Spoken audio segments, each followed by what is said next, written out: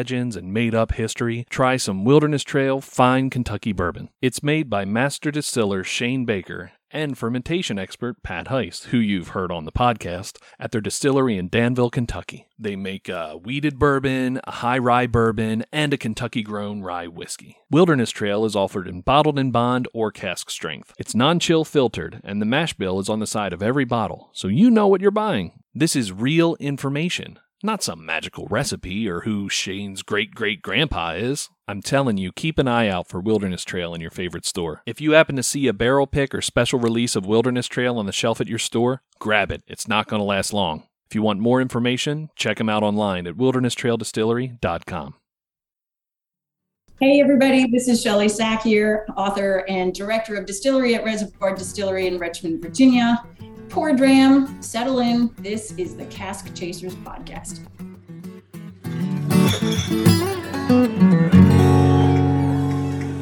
All right, hey KS Chasers, welcome. It's Bobby again. Just me this time. The rest of the team are out enjoying the summer. They have me in the hot studio by myself. No AC, no one to complain to, no one cares. I'll see if my guest cares. I read her book on a flight to and from New Orleans. I don't know if that added something to it. It did make it a little more special. But we'll see. We'll talk about that a little bit. If you haven't been to New Orleans, I talk about it a lot because I just went there, and I'm one of those people that, you know, I get into something and then I just want to talk about it until you're nauseated by it. But I have Shelley Sakier here. She is a author of a brilliant book. I would definitely like you to grab a copy of it. If you find her, make her sign it and make it personal. You can sell it on eBay. I've tried. It does go for a pretty penny, so you can make some money too. She's From Wretched to Wondrous: Tales of One Woman's Lifelong Discovery of Whiskey. Make it a double.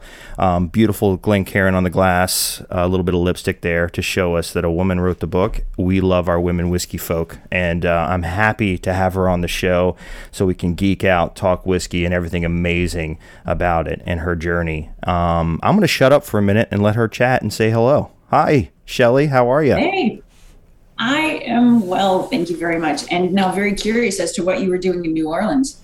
Eating, drinking, you know, the thing you do there when you're in New Orleans. No, it's New Orleans is an interesting place. It's sad because of the poverty, Katrina and all of that, a lot of homeless, but it's also beautiful in its own right and alive and rich. I'm from the South, so I love Southern hospitality and folk and culture and colors and flavors and everything you get from it. But it was our anniversary. It was my wife and I's 18th anniversary. 18 years married. Yeah. That's astonishing. Yeah, July 4th. Oh, wow, how fabulous. I have gone through New Orleans several times, never stopped there to enjoy it. And I have been so longing to eat and drink my way through that fine city. It's on my bucket list, but I just can't. Every time I plan a trip down there, something catastrophic happens. So I think it might be me. I might be making that happen. So I'm a little hesitant to plan another trip. We have some connections because we partnered with Reservoir, with Jay specifically, and we created a blend, basically a glorified barrel pick, as it were. Yes. And with our logo on the front of it, which sold off the shelf pretty quickly. High rye, which was crazy for us because at the time I wasn't digging on rye too much, but your Reservoir had quickly changed my mind on that. So Virginia Ryes, I think I'm in love with right now. Reservoir, Catoctin, yeah. Yeah, I think, for me, the ryes are the closest things to a Scotch-like taste. So if anybody comes, they're like, I'm not very, very keen on American whiskeys. I always start them from the rye side. It has a somewhat, similar palate. But I think, Virginia rye is exceptional in that, I think all ryes are exceptional, but Virginia rye is exceptional in that it tastes very different to Midwestern and Canadian ryes. It's sweeter, and that surprises people. It still has, all that lovely spice and punch, nice kick to it and everything, but it just has a slightly rounder character. And, one of the things about Reservoir that I absolutely adore is the fact that we are we are firm believers in the power of provenance, right? Like flavor, terroir is flavor, like the wine world and whatnot. The same thing goes for all of our ingredients. And so we try very, very hard to utilize as many Virginia ingredients as possible, because in the end, I think our whiskeys are supposed to answer the question, what does Virginia taste like? Yeah. And so we're doing that with our grains, with our corn, our wheat, our rye, and all those grains come from spitting distance from our distillery, like 45 miles away. We have all these farmers that we work with and have really great relationships with. And then, we rely upon, we're starting these new projects, which are so exciting, but a couple of years we've had trees cut down in Virginia, and we took them to our stave mill and then had our coopers make them into barrels. So again, it's all just trying to really just suck out the juice of Virginia. And I like that. I think that every distillery could be capitalizing this in order to make a distinction to themselves, because every distillery is different, and they deserve to have that kind of illumination, just to say we aren't like anybody else, and here's why. You're like a poet. I love it already. Yeah. And I got it from your book. But, and again, I've read the book. I'm going to spoil as much as I can for the future reader. But you kind of remind me of me a little bit, where you're the kind of person that when you travel somewhere, you really take it in. And minus, because I know you went to the whiskey experience. But through the whiskey experience, but minus that, you don't seem to be the type of person that tourists your visits. You find the nooks and crannies, and you want to taste and experience the rawness of it. So New Orleans is kind of one of those places you got to shrug off and push away from the touristy traps to find the goodness that's really in there. And I think that's where you're going to find the cooler stuff and the cooler journeys. If you got to do some touristy things. I mean, come on, you have to. You got to get on the trolley. But other than that, you have to do the Kayleys. You have to do the Kayleys. Yeah. So first thing I do when I go to a new place like island or city, and especially if it is one that is a highly touristy type place, is I get off the tour bus and get on the city bus. And then I go where everybody else who lives there goes. And I ask, like, where is it that you go shopping, right? Where is it that you do your grocery shopping? Where is it that you get your liquor? Where is it that you go to just get away from the people who are trying to, infiltrate your beautiful place during the city or during their holidays? And to me, that's experiencing the true city. Yeah. It's just, bumping into the locals and not having somebody try to sell you something, but rather just you sniffing out, what is it that everybody's doing here? Where are they eating? Where's their pub? Would you say, I mean, I'm just grasping here, but you seem like an extrovert. Is that accurate? So far from the truth. Really? Because yeah. In the book and in this conversation and other interviews I've heard, you seem like you're not hesitant. I mean, I read multiple times you walking into a distillery, and the assumption is always, I guess you're here, are you here for the tour? Are you here to work in the gift shop? And you're like, no, I'm here to learn. I'm here to be a part of this process, which I love. And that's multiple times through the book. So you seem like the kind of person that kicks in the door and says, I'm here. Where's the fun? Where's the action? That's funny. No, I am a total introvert. Don't forget, I'm an author. And so authors, if we're going to talk about stereotypes, I am the one who created the definition of hermit. And like everybody knows, my whole family, they're like, no, she hates people. Yeah. There's no party I want to go to, no social event that's going to perk up my interest. But that being said, my work has, since I was like 8 years old, been all in the entertainment industry and all in, ambassadorial work and stuff like that. So it's weird that such an introvert chooses to find a career path that is going to put oneself in such an uncomfortable position. But one of my heroes is Eleanor Roosevelt, who, I quote in the book, and I'm sure I misquote her, and I always misquote her just when speaking about her, but it's like, every day, do something that scares the hell out of you. And I think it's important for people to break out of their comfort zone, and mine is like really, really small, right? I mean, it's just like a cell. And if I could just live in that cell for the rest of my life, I would be really happy. Like everybody was saying, oh, how's the pandemic been going for you? And my answer has pretty much uniformly been, I'm sorry, what? The what? The pandemic? Like, it's been so great not having to see people. Yeah. That's interesting. I do understand what you're saying, and I've met a lot of people like that. But you like you said, you have a whole chapter, around Eleanor and kind of the first lady approach to these things, and how you respect that, do something that scares you. But you do a lot of things that would scare a lot of people. I mean, the book starts off with, God bless your ex-husband, because it seems like he got you into this and you had to get yourself out of it. But you start off, saying whiskey is poison, and then fast forward to a woman that said, I refuse to let it take me and own me like that. And then you become an author, or a respected person in the whiskey industry itself, an educator. You probably know more about whiskey than than I could ever learn. So you've definitely baptized yourself in it, and you've done it in a way that shocks people. Like, you've literally gone to distilleries and said, show me. And I've been to distilleries, and they don't want to show, and it's not that they don't want to share, they're just busy. And they don't think of themselves as teachers, they think of themselves as doers. So you are an introvert with the best extroverted qualities. You may want to think about switching careers and becoming those extrovert qualities were drilled and trained into me by a lot of military men as I was growing up, again, working through the entertainment industry. So you learn how to ask the right questions, be a good conversationalist, be a good listener, and get what you want, the needed information that you need, right? That you're desperate for. So as far as the knocking on doors and pounding on gates kind of a thing at the distilleries, that is absolutely accurate.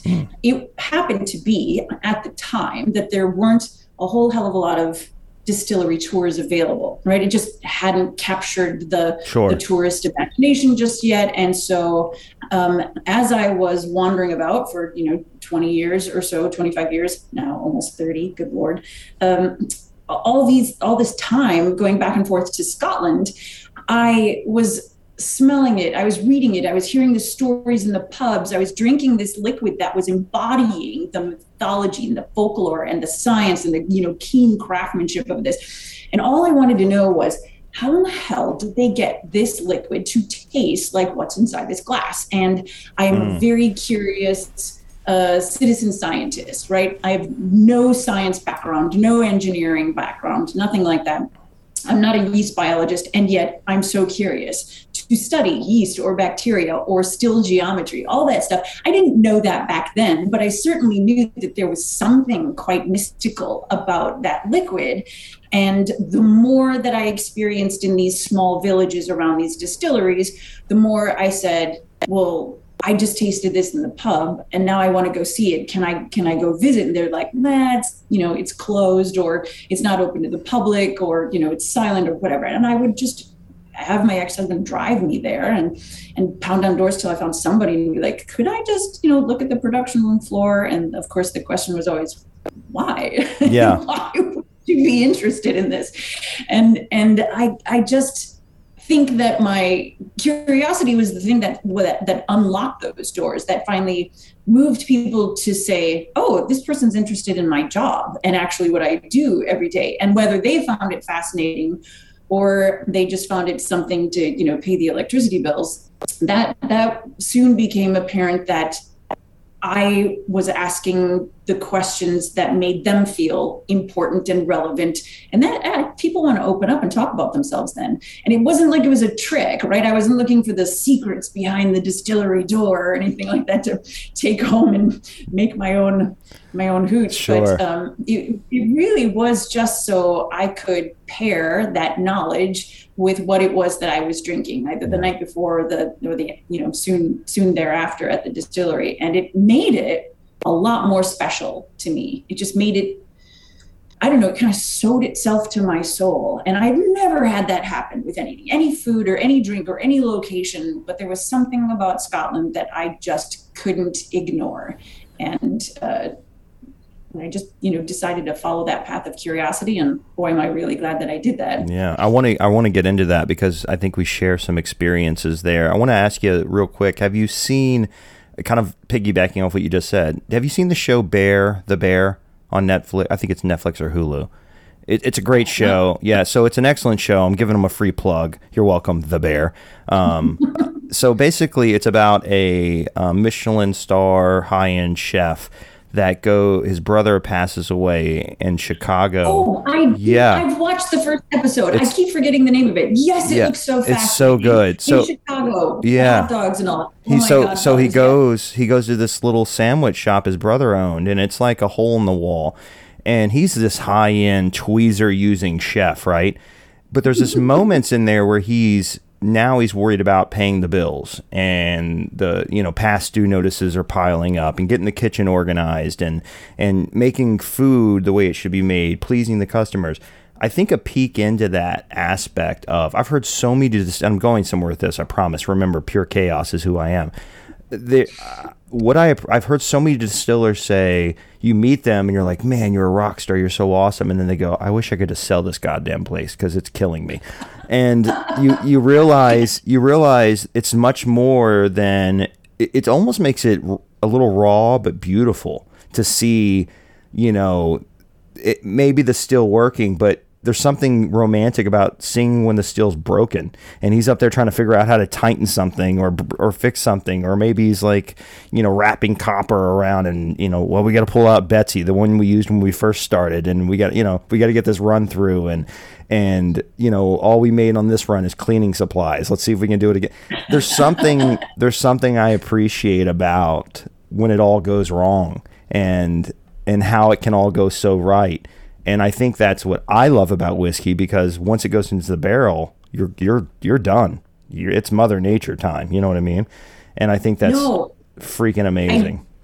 I think I agree with you right up to the point where it's all up to Mother Nature, because there are some subtle human influences that we can have in the warehouse during maturation, right? And again, totally nerding out about this stuff. No, I love it. I'm doing some experiments in our warehouse, which drives our founder Dave Cutno absolutely bananas, because every time I knock on his door, all he sees is like dollar signs, because I'm like, hey, guess what I want to do. So I have to be really careful as to how I spend our distillery dollars. Sure. But, there are just like these really, really cool experiments where you're working with climate change within the warehouse. So everybody's warehouse is different, depends on the setup. Is it racked or is it dunnage style? There's just, there's a lot of configurations that can influence that maturation time. And if you have, say, for instance, a warehouse that is really high, vaulted and whatnot, you have room, you can take advantage of some of that climate, and lots of distilleries do up in Kentucky and whatnot. They're running. I'm not the first one running these experiments, but other people are, where they're like, oh, what happens on the dirt floor, on the cement floor, whatever it is that your floor composition is, what happens in the middle of that height, what happens at the very, very top, right? We're talking about the changes in humidity and barometric pressure and temperature, and what's the flow of air, that's happening around those casks. All those things that you're making a decision on. Are you putting the barrel on the bilge? Are you stacking it, top to bottom? And so although there's a lot to be left up to Mother Nature, right, we're really hoping that she can take care of some of the stinkers that we put in there, and she can give us some of the really great things that are, being subtracted from that barrel.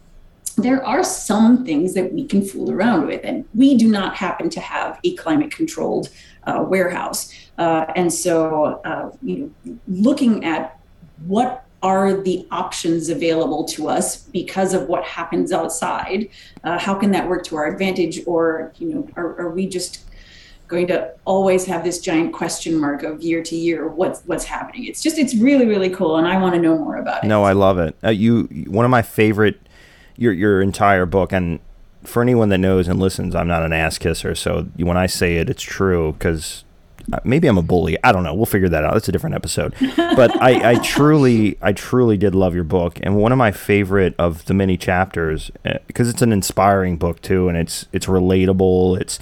You can kind of, I've been through that. And then it gives you your past, your present, and then the ability to have a cool future, because you go from being a true novice, to a freaking rock star that kills it. And most of us aren't there yet where you are, and it just shows that we can eventually get there. But one of my favorite is the water of life. It's such a short clip. It's only a couple of pages, but it really breaks down water and how important it is. To one of my favorite lines in the entire book is, I should look it up, something along the lines of ice. If you like ice, just remember that freezer burned ice can hurt, can kill the flavor of the whiskey.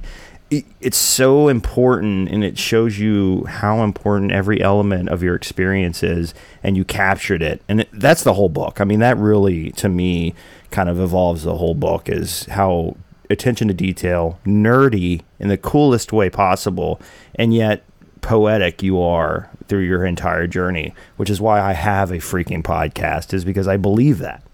But thank you for that. I want to talk a little bit about something that you and I share an experience in, and I think it's romantic, it's beautiful, and I think it's what makes whiskey so important, to me anyway. Scotland.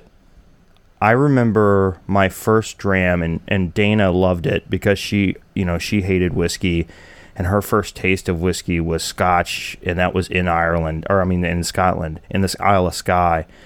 I remember being in the Isle of Skye with a friend. It was a beautiful day in the mountains, and I had a dram of Coila 12, and I'm sipping this, and it's a really basic whiskey. It's actually a blend more than they have their own bottling, but it was designed to be a blending whiskey. Real simple whiskey, light peat, surrounded by Scotland's. If you haven't been to Scotland, it's Narnia. I mean, it's a whole different world. You believe in fairies. You're like, they have to exist. And you know what I mean? Right? And so that was my first very romantic, very, artistic, and you come from a singing background, so art, I'm sure, is important to you. It was so inspiring and made me want to fall in love with it. And then I read your book, and you go from whiskey's trash to you're in the Highlands drinking whiskey, the peat, the smoke, and I'm sitting here thinking, holy shit, she ripped a page out of my book, but she was able to write it because she obviously did good in English and could do so, and I can't. But so I just want to say that was beautiful to me, and I was hoping you could talk about, in the deepest, richest way, really put some fondant on this cake and make it look beautiful. What was that experience in Scotland, and kind of did that make you who you are in the world of whiskey today? Do you think that's your muse, I guess? Is that fair? No, it's accurate. That's wholly accurate. I think, just to touch on one very important subject, Bobby, is that you nailed it.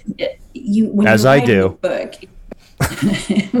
when one writes a book, it is not about yourself. You are writing a story that is supposed to transcend the personal and create a universal experience, right? And that's the only way that we can really truly communicate and connect with other human beings, is if we have that sort of shared experience, shared mindset, shared dialogue, the Venn diagram of experiences, that it has to have a big middle to it, and that crossover section.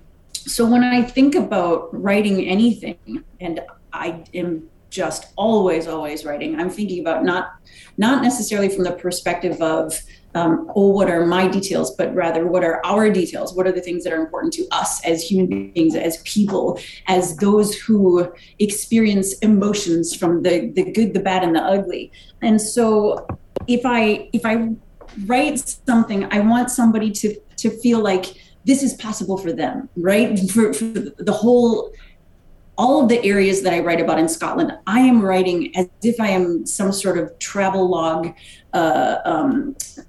marketer, being like, come to Scotland. Oh my God, you have to taste this. You have to see this. You have to hear this.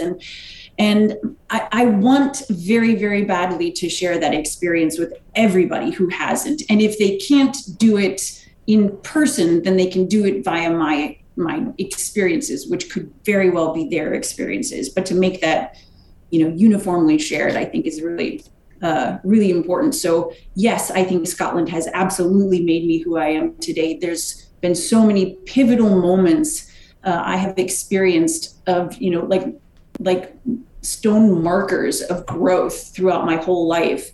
I mean, I've been back and forth there for the last 30 years. It's a big chunk of my life. And I think that it was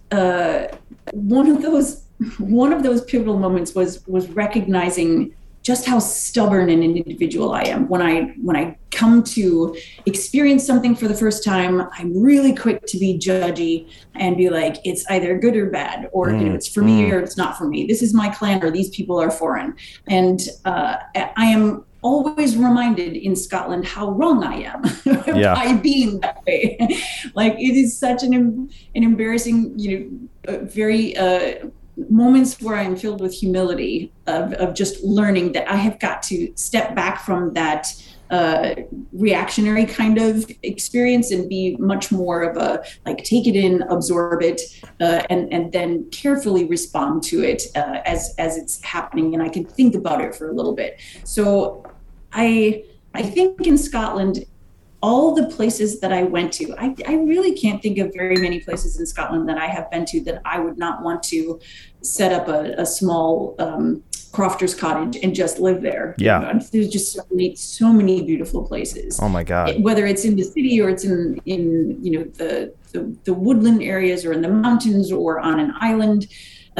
I love the rain. I love the fact that it is misting there a good chunk of the time. It's very agreeable to me. I'm from Wisconsin. We're used to, fairly miserable weather for most of the time. So it's not like that was a big shock to my system, but it was the people, I think, that were so resonating that convinced me. They were very similar to the people I grew up with in Wisconsin. They had that same sort of dry sense of humor, very witty, very sharp, very drawl. And they cared about their family, and they cared about their village, their small clan, and the people who they interacted with every day. And they looked out for one another, and they were merciless with their taunting and teasing and, just finding all of your weak spots. And they were great storytellers. They are great storytellers. So anytime I'm, in the presence of a Scotsman or a Scotswoman, I am ready to settle in for a good long yarn and enjoy myself. So it appeals to me. I think it would appeal to a lot of people. It's a beautiful culture and a beautiful, beautiful people. I think, I bring this up a lot. It's my personal hero in the whiskey world is Jim McEwan. And I had the, Bruichladdich and Bowmore and many others, but had the opportunity to interview Jim. We were his last interview, actually, which was very special. But he was all of those things into his 70s, and the man can't retire. There's no such thing as retiring. Since he was a little boy, skipping school to go sweep, peat floors, grain floors, and to now he's like, well, I'm retiring, but I'm going to consult. And then the last thing I heard was he's actually he's making gin, and he's right back to it. But in his head, he's not working. It's different. And they have this thing about work. I also met a cooper who was a cooper. In his head, he didn't do anything special. He was just a cooper. He's been doing it. His father did it, and years before that. But they're so passionate about what they do, and it means something. And not to get too deep, but I mean, literally, they were so passionate about what they do. That's where last names kind of come from. You know what I mean? You were so into what you did that you were a Smith's son, you know what I mean? And you just became Bobby Smith, because that's what your family did. That's what I was good at. That's how I made my living. I'm a Smith, you know? And I think we've gotten away from that, where we don't want to be defined by our work. And I think that's sad, because I think work can be a definition of ourselves and who we are and everything. I'm going off on a rant. I don't want to do that, because I want to talk more about you and how cool and important you are. And I want to reflect my ego and, give it more back, give it more to you. Haida, how would you pronounce this? Glenallachie.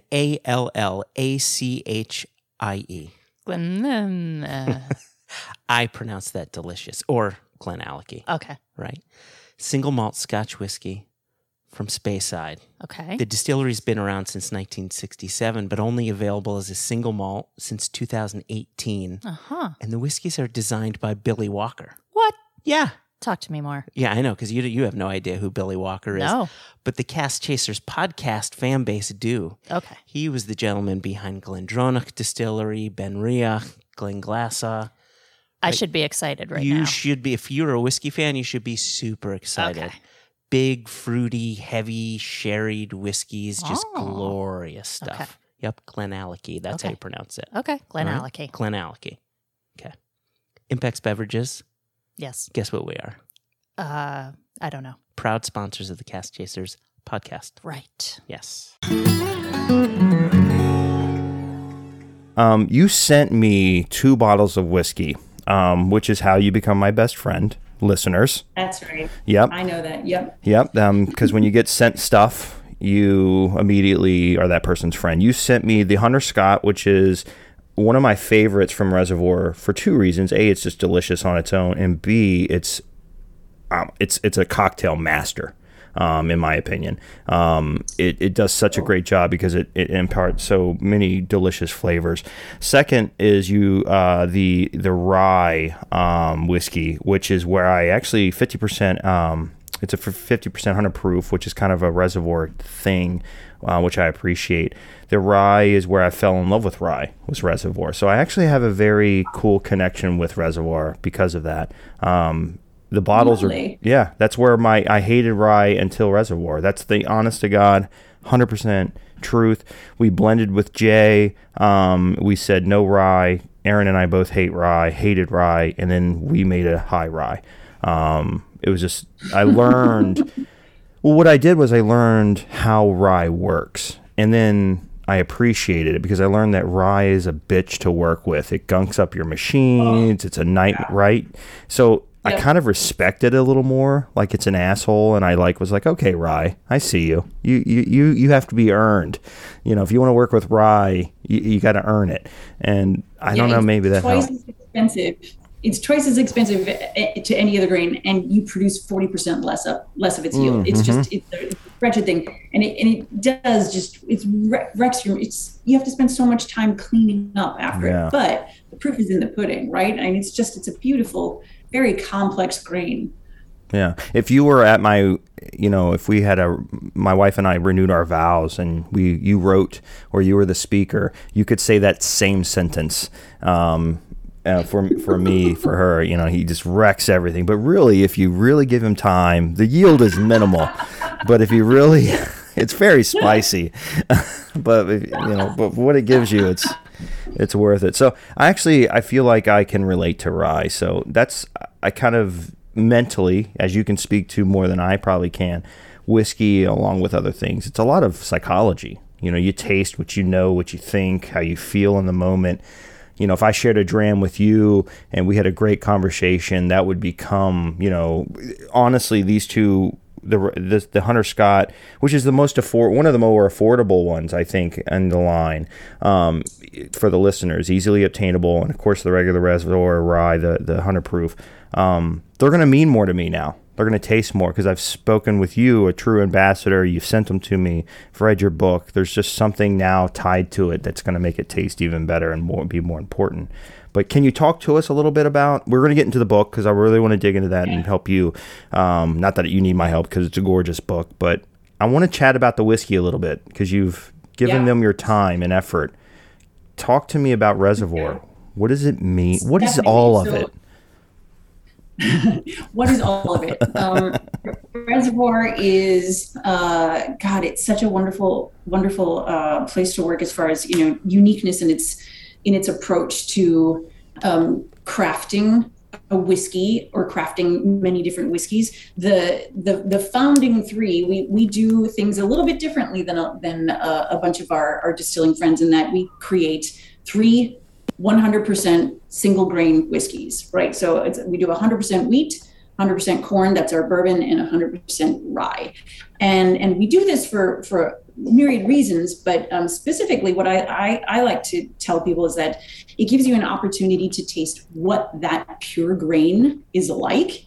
And then most importantly, whether or not that grain appeals to your palate. Because of course, when you're talking about like bourbons or rye, typically you've got a mash bill that is a combination of different grains in order to create this very specific flavor profile. So you tend not to find whiskeys as just that single grain. And so it's hard for people to pick out, what does wheat taste like? Or do I actually like rye? Or, is corn too sweet for me? That sort of thing.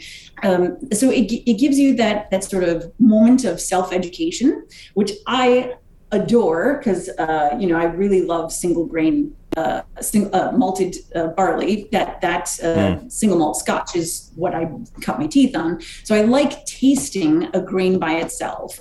And then moving up to seeing if I can't recognize it in a blend. It's just sort of like a little palate quiz. I think that's great fun.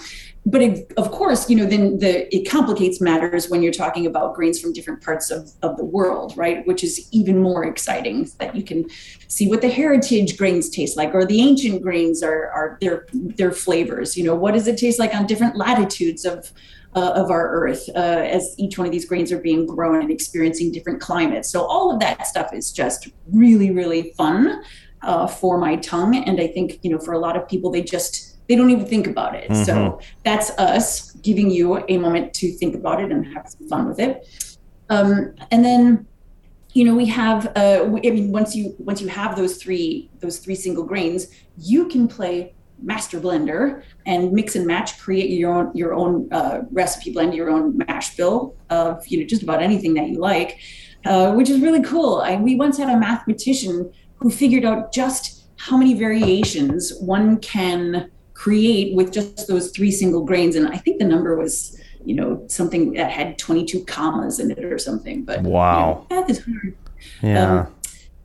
It's pretty impressive. But the Hunter and Scott bourbon, that's our secondary line. That's our our volume.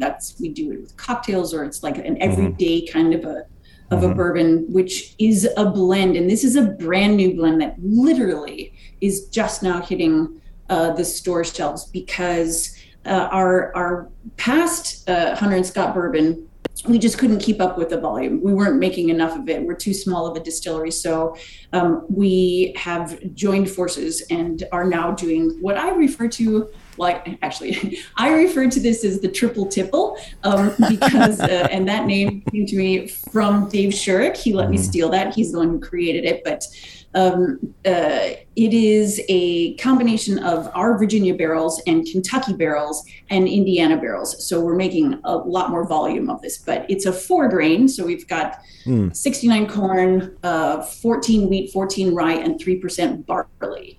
But it is so blissful on its own or used as a cocktail. And, like you mentioned before, it's supposed to be our affordable line and sort of highlight the flavors of these 3 different appellations. Drop the lid, which is less attractive than popping the cork when the lid hits the floor versus when the cork pops. They're 2 different sounds that you can experience from. No, it's they're all amazing, but I like a whiskey that I'm not afraid to cocktail with. And I'm not afraid to cocktail with any whiskey. And I'm thankful, and I don't mean this to sound arrogant, I'm very thankful we're in a position where we get a lot of whiskey sent to us. So I'm able to experience and experiment a little more because of everything. But I don't think you should be scared to mix with any whiskey. But there are some whiskeys. I have a Highland Park 25, 2018 release, right? That's a scary whiskey to mix with. Have I done it? Yeah, because again, I live in chaos. But You don't, but you do want a whiskey that you're not afraid to mix with. But, as Freddie No says, it's okay to mix. You should mix. You should have cocktails, but you should respect the ingredient. And so don't use necessarily cheap whiskey, because you want a delicious cocktail, right? So decent, good whiskey. And the Hunter Scott, this is my second bottle.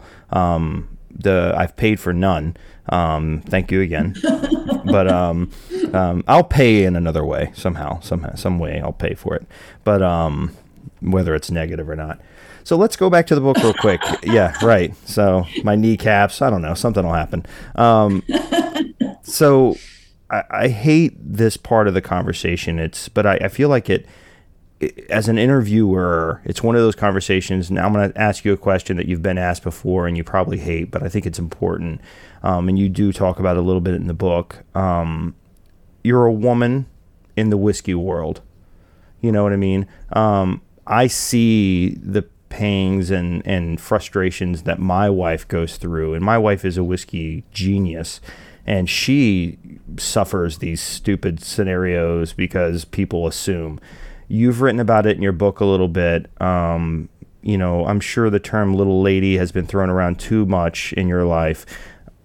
It's annoying. It's aggressive. It's stupid. I'm from Texas, and I'm a former Marine. So I have seen, unfortunately, in my own life, and regrettably, hopefully, I don't know. I don't think I've ever been a part, maybe on accident. I don't know. But if I have, I apologize to all those people that I've harmed in the making of my life. But can you talk a little bit about that nonsense in the best way you can? And on behalf of all men, we suck. So sorry about that.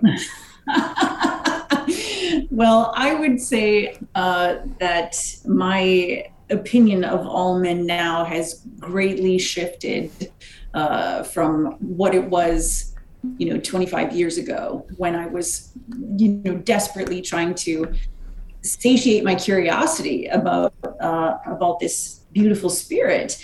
And it wasn't necessarily that I was being locked out of something because I was a woman. The problems I was coming up against was that I was locked out of this information because it was befuddling to my counterparts as to why I wanted it. They just they could not understand what I would find use for it for. Therefore, why expend any energy, you sort of handing that over. And I have said this 1,000 times to people who have asked about it.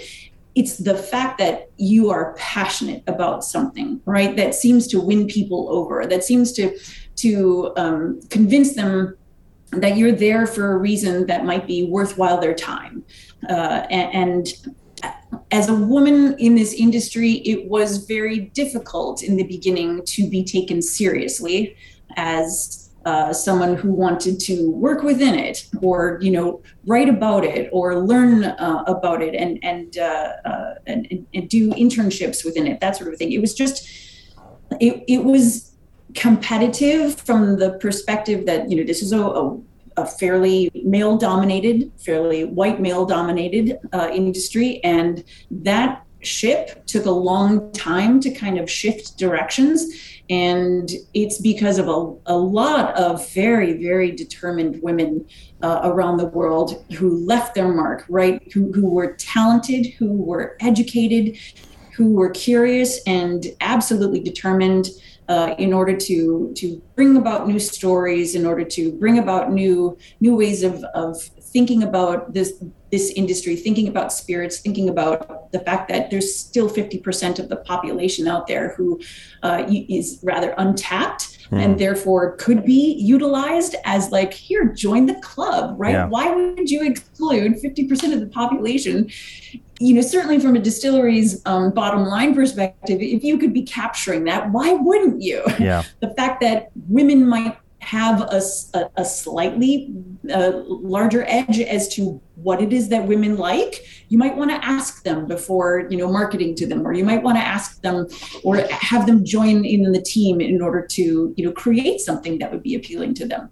So whether we're talking about Rachel Berry, who's, just an absolute legend. monster in the industry, or Jill Jones, who's on the executive side of Brown-Forman. More of my heroes, like, good Lord, Nancy Fraley is a woman. I'm not sure if you're familiar with her. Yes. But she's more like, okay. So Nancy Fraley, for people who don't know who she is, she's just got one of the best noses in the whole business. Travels around the world, basically visits distillery to tell them where they have made a grave and expensive mistake. Yeah. And I'm sure most people are like really excited to see her, relieved to find out what's the matter with what's gone wrong. But then they're also, devastated with like, oh shit, we've created something that's irretrievable. There's a girl in Scotland at the moment who I think so highly of. Her name is Justine Rudisiqua, I think. I could be mispronouncing her name. I've never met her, but we've spoken just via email and whatnot. And she is the founder of a Scottish rum distillery.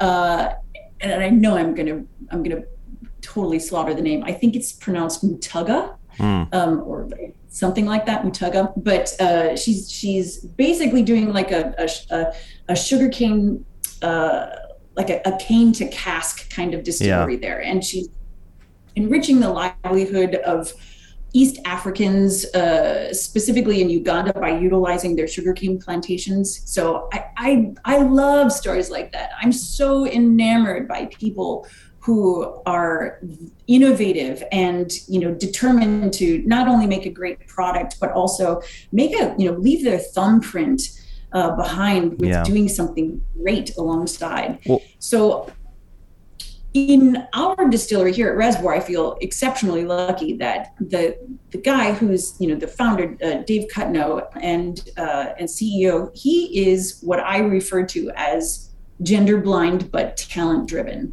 and he finds people who are right for the position. So we have a head distiller, Mary Allison. She's female, right? Yeah. She's making kick-ass whiskey, wonderful stuff. We've got 2 women in the executive positions. It's not a matter of, I have a certain amount of women that I have to hire in order to look like I'm, being competitive in that market, or I'm being caring in that market. He really, really, really cares about just finding the right person. And it doesn't matter where you fit on that spectrum. Are you right for the job?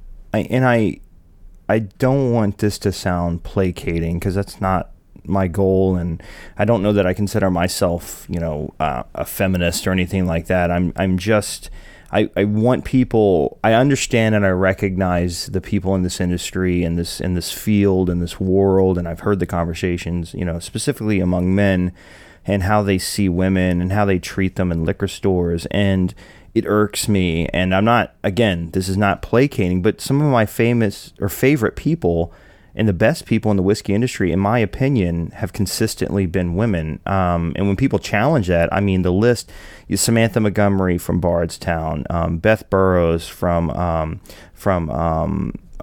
Beam Suntory, Ista Phillips, an almost all-female team at Penderyn.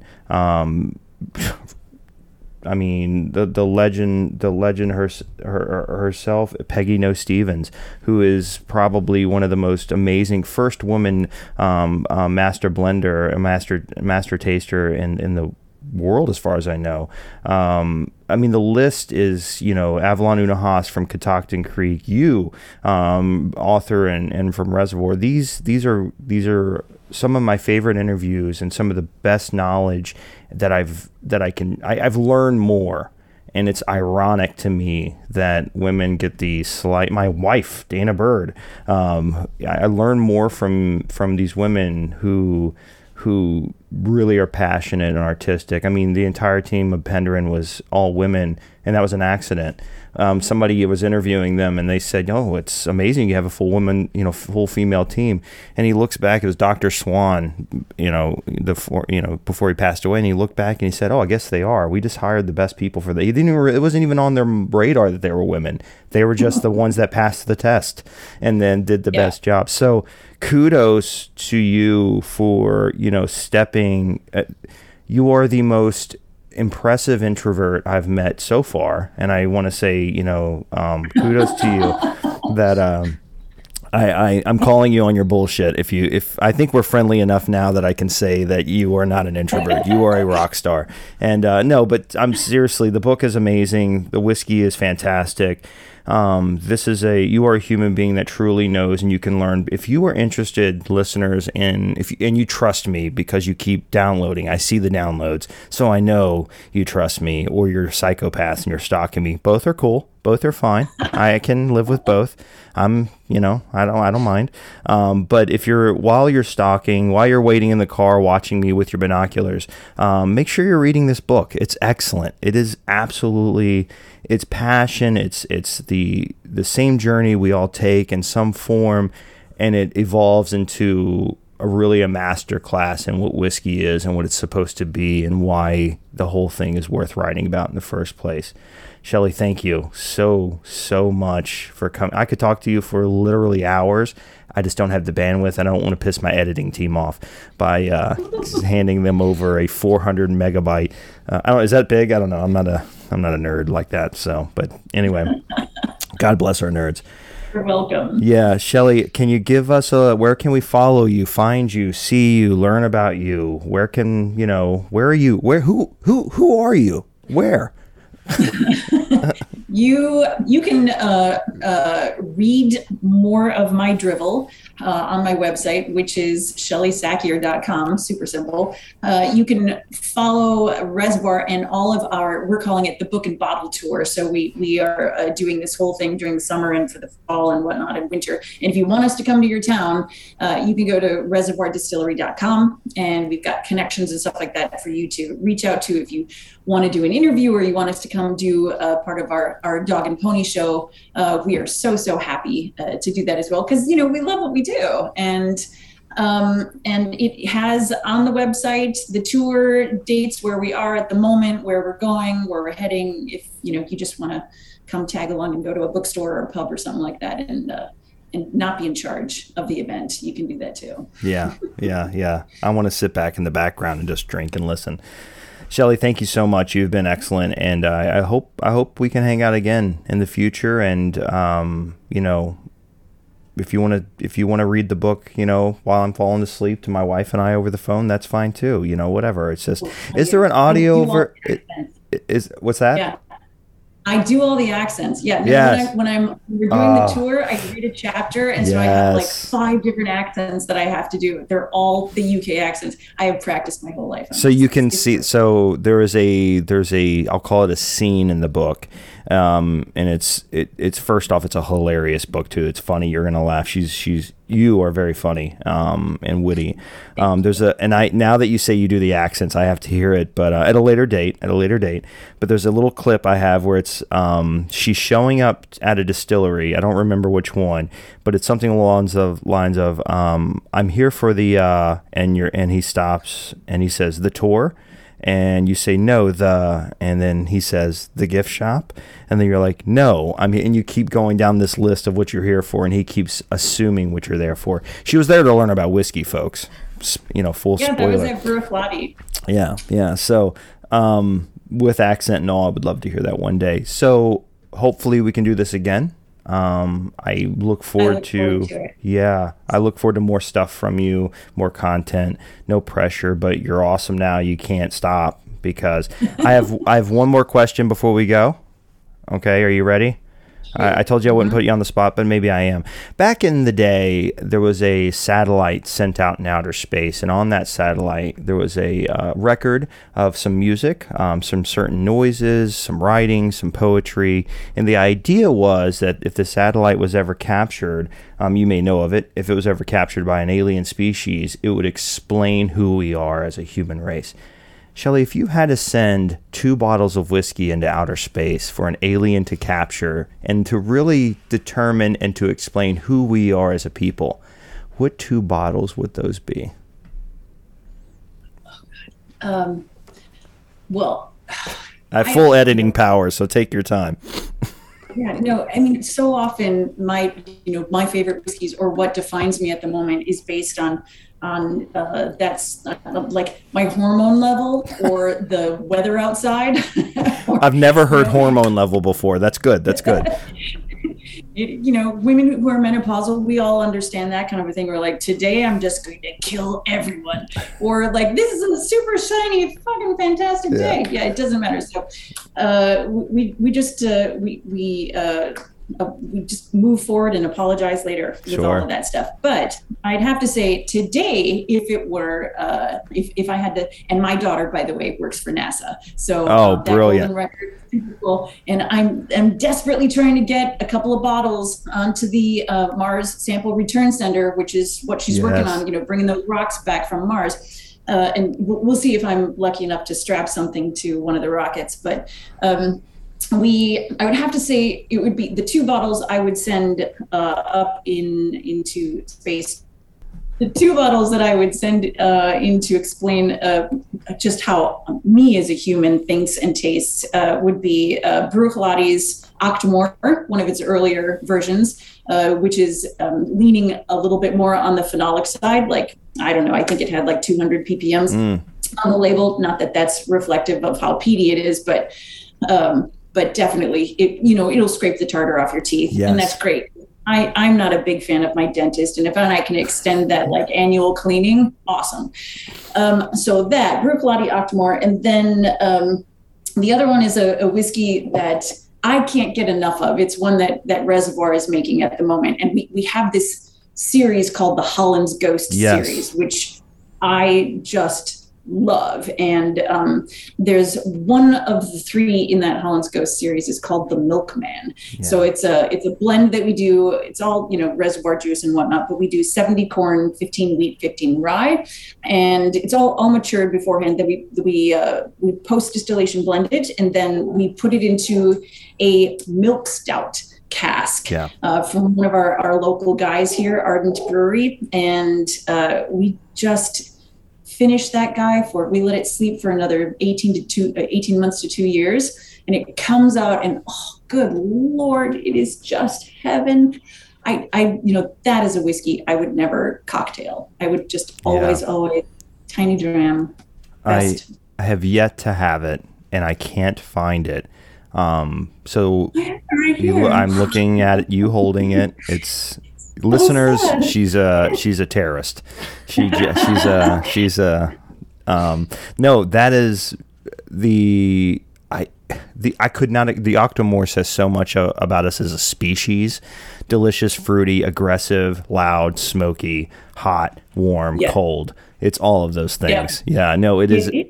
It is a definite dissonance of mentality. So no, I love the way you describe that, the dissonance, because as a musician, my background is composition and arrangement, and I am so drawn to things that don't fit together and do fit together. They're like a walking dichotomy. So that is how I would It doesn't make sense, and it's loud, and it's also fun, and it is. You know what it is, Shelley? It's an extrovert that likes to pretend it's an introvert. Well played, Bobby. Yes. Shelley, you have been amazing, and again, I look forward to this. Thank you so much. And Chasers, again, if you haven't already picked up her book, Make It a Double, you better. Or I'll come to your house. I'll find you, all 50,000+ of you. I'll come there, even you in Chile. Thank you for making us your #1 podcast in Chile for some reason. I love you all. I don't know how to say that in Chilean, but you'll figure it out. You listen, so obviously you figure it out on your own. But no, Make It a Double. Reservoir is her distillery. It's amazing Virginia whiskey. Virginia knows rye, but they know other things too. Easy to find whiskeys. I've seen them everywhere, and if you can't find them, feel free to reach out to us or Reservoir, and they'll help you out. Other than that, Shelley, cheers. You have been brilliant, lovely, and everything in between. Thank you so much. My pleasure, Bobby. Thank you so much for having me. I look forward to the next time. Wonderful. Slanjava. Slanjava. All right, Chasers. If this is your first time joining us, welcome. Please follow us on Instagram at Cast Chasers, Facebook, and Twitter. You can also visit our website for more content and merchandise at www.castchasers.org. Thank you again for listening, and remember, it's not about finding the perfect dram, it's all in the chase.